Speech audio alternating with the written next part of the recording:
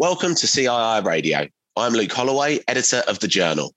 In this episode, I'll be talking to Eric Johnson and George Sunius.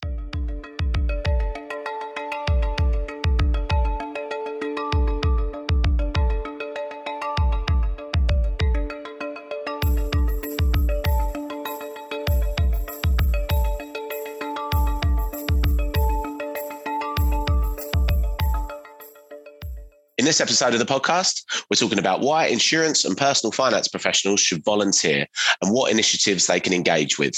We're joined by Eric Johnson, Deputy Active Underwriter at Victor Syndicate 2288, and George Sunius, Education Relationships Manager for the CII and PFS. To find out more about this podcast and for useful links, go to thejournal.cii.co.uk/podcasts.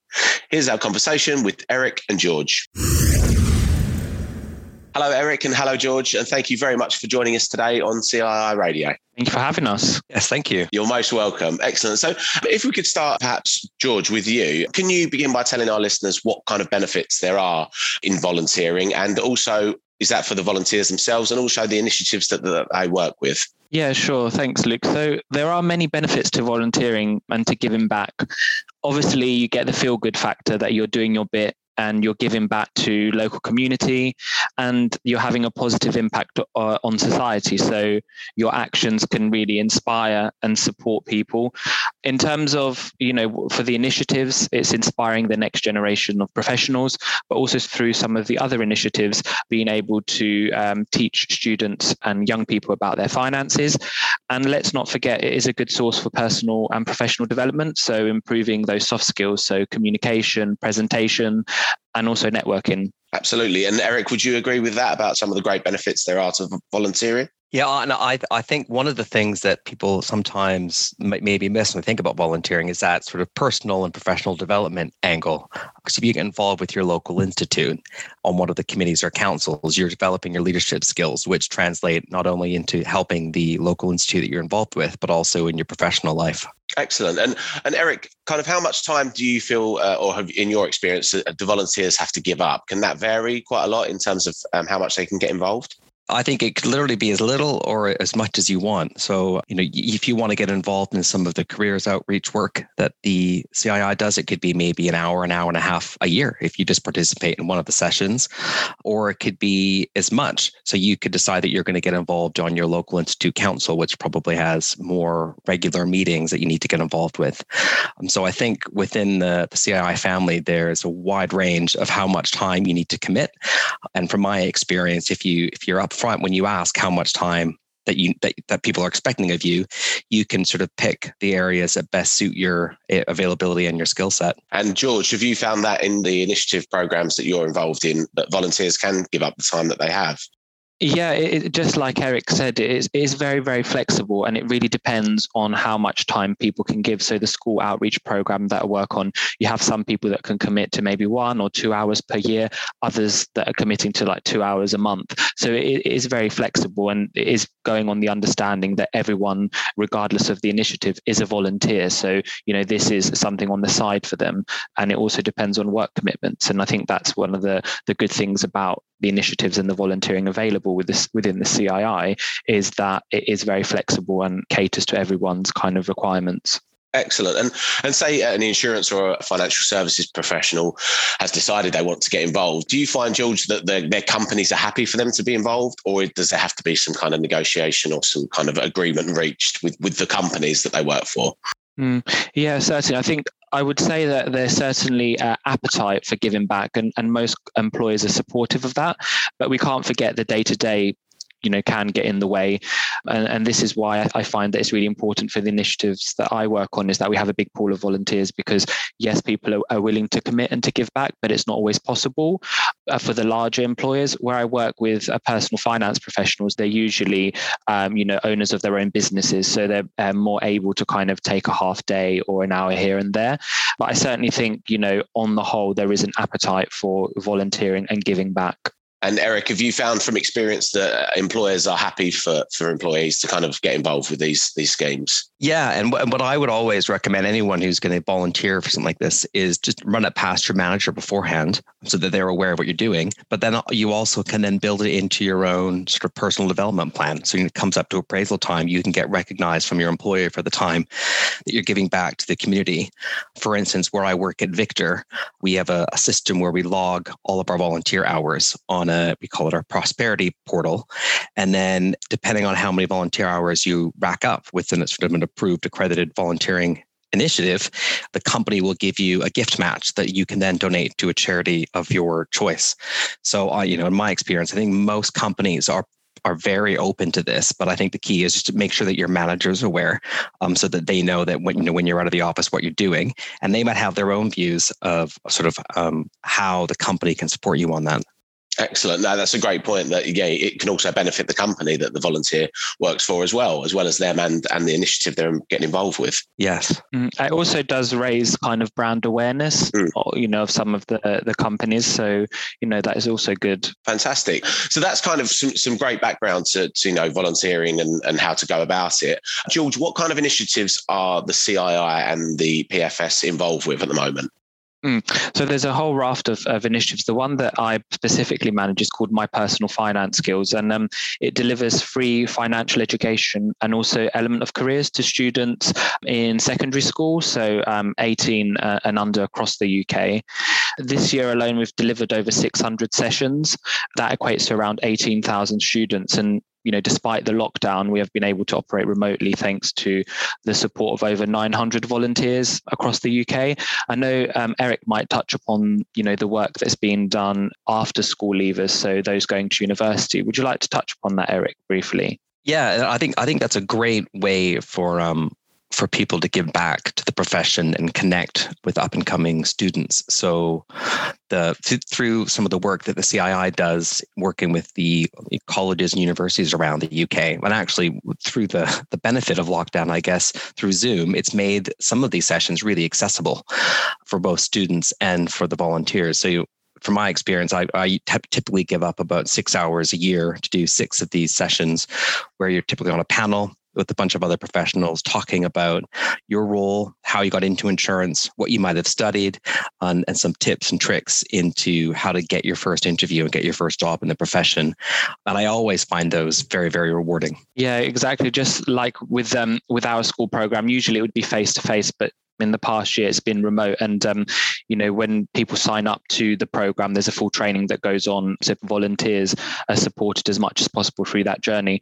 But, there are other areas that people can get involved in. So Eric mentioned at the start about the local insurance institutes. Now there's 56 of those across the UK, and also on the Personal Finance Society side, we have 26 regional committees. So there is really simply no excuse if someone is looking for an opportunity to volunteer with the CII or the PFS. And, as we said, it's a great opportunity to network, meet new people, and develop those skills. There are also a range of partner networks. I don't know if, Eric, would you like to talk about the partner networks? Because I know you're involved with those quite heavily. Yes, I think one of the unique things about the insurance industry is there's a lot of collaborative competition, you might say. So the industry does work together on a lot of sort of common challenges, and one of those is around inclusion and diversity, and recruiting new talent into the industry. So I particularly do a lot of volunteering with what we refer to as the partner networks, and there's 7 of them that I'm aware of. We've got ICANN, the Insurance Cultural Awareness Network. We've got Link, the LGBT Insurance Network. We've got GIN, who are the Gender Inclusion Network. We've got IFN, Insurance Families Network. We've got IDON, the Insurance Disability and Ability and Wellbeing Network. And we've got Engine, the Next Generation Insurance Network. And then we've got ACIN, the Afro-Caribbean Insurance Network. And that's a lot of acronyms. But I think the good thing for you is that there's links to those groups on the Inclusion at Lloyd's website, but also on the CII website. And these are all volunteer-led initiatives. And together, they've probably got about 7,000 people on their mailing list in the UK. And what they do is they arrange inclusion and diversity training and sessions internally for companies. They do networking sessions. They do mentoring sessions for people in the profession. So I've been involved with 3 of those groups sort of more closely as a member of their steering committee. And I also think it's a really, really good way to engage your professional development skills, to meet new people. I think to break down silos. So, if you think about, if you're a sort of straight white man, what group might I join? Well, you might join the Insurance Cultural Awareness Network and get involved, because you're going to be meeting people that you might not come across day to day. And that's one of the things that I really think benefits us as professionals. And then those groups as well also support Viveen and the student outreach work by presenting, I would say, a diverse slate of professionals to the students, so that we can show everybody that we are a diverse, modern, and inclusive profession. Excellent. It's great to hear that there's such a range of different initiatives that would suit kind of different professionals, different personalities, and also are based, in the UK regionally, and also connected with the local institutes as well. So there's just something for everyone, which is great to hear. Eric, how would you encourage those professionals that may think that they're just too busy with work, with family, and they're kind of their own situations to get involved? How would you kind of encourage those people? Well, I'd remind everybody, if you want to look at it on a very practical basis, if you're a member of the CII, you might have mandatory CPD requirements, and you might have that through your employment scheme as well. So if you do some of this volunteering, it does actually count towards your CPD. If you are participating in structured events, or you're sitting on a council, or you're helping out with some of these partner networks, and even the careers outreach work. So I would say, maybe when you're doing your CPD planning for the upcoming year, allocate 5 hours, 6 hours to volunteering, and that will count towards it. So you can build it into your sort of day-to-day CPD planning. Excellent. And George, I assume from your experience, you've seen kind of what a positive effect it does have on people. And so how would you encourage people that are kind of new to it? Yeah, I mean, in terms of the school outreach program, you're really, able to make a real positive impact on students' lives. And I know that sounds quite extreme, but what you could do, what you say could really positive impact a student's life. So whether it's talking about managing their personal finances, or also talking about the career aspect, it could give them that light bulb moment around, well, actually, I might know what I want to do when I'm leaving school, especially when you go into school with maybe students that are more disengaged with education than others. And I think in terms of, those in the profession that might not be interested in, the school or the university outreach programs, getting involved in the local insurance institute or the regional PFS committees, it is a really great opportunity for personal and professional development, especially if you're coming in quite junior. You're getting exposed to a wide range of professionals that you might not otherwise have the opportunity to come into contact with so early on in your career. And I think that's something that people don't realize, and something really to consider. That's great. I mean, I love what you said there about there being a light bulb moment, because these really are kind of fundamental financial skills that everyone should have, especially as they're growing up. And in a lot of cases, they are missing from curriculum. So it's great that they're now being introduced, and younger people are kind of being switched on to how to handle money and how to approach it. That's fantastic. I think now more than ever, it's crucial. And it's something that we can do as a profession to really give back and support. Excellent. No, it's great to hear what a positive effect it's already having. So you touched on it earlier, Eric, that how volunteering is so great for networking. Do you see a kind of strong social aspect to the groups you've been involved in and who get involved together? As you say, you meet people you never would normally have met, and it helps, socially and kind of to build your network as well. I would say, whenever I'm speaking to someone coming into the profession and they say, how do I get to know people? How do I get to know what's going on? I always say, go to your local institute, CPD events, and then volunteer. Because I guarantee you there will be somewhere in your local institute that you can get involved. And that's what I did. I moved to the UK 16 years ago, didn't know anybody in insurance. So I got involved in the London Institute on the representatives committee.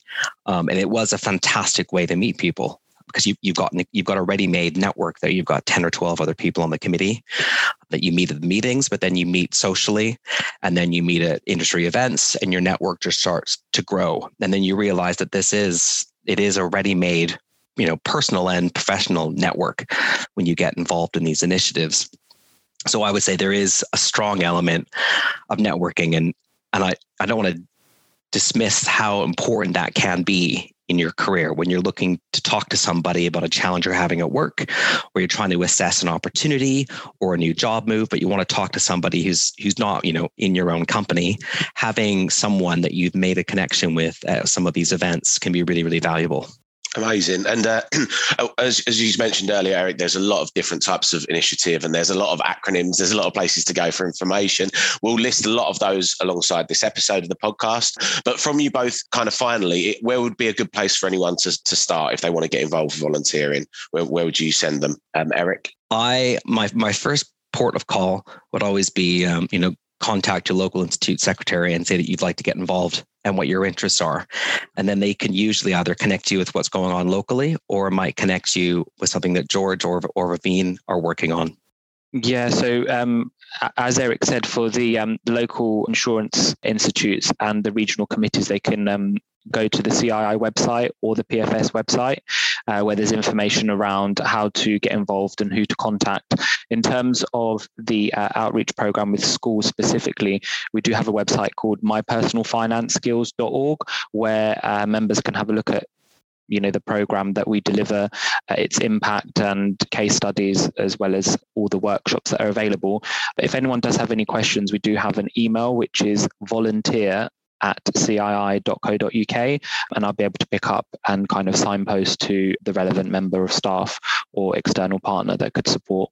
Fantastic. Well, thank you so much. It's been brilliant speaking with you both today. It's great to hear about how much good work is going on in the insurance and financial services professions. And hopefully this will help spread the awareness even more and get more people involved. So thank you, Eric, and thank you, George, for speaking to us today. Thank you. No, thank you very much. Amazing. And thank you very much for listening. If you'd like to find out more, you can visit thejournal.cii.co.uk/podcasts. You can also follow us on Twitter @CII Group. So until next time, stay safe and thank you for listening to CII Radio.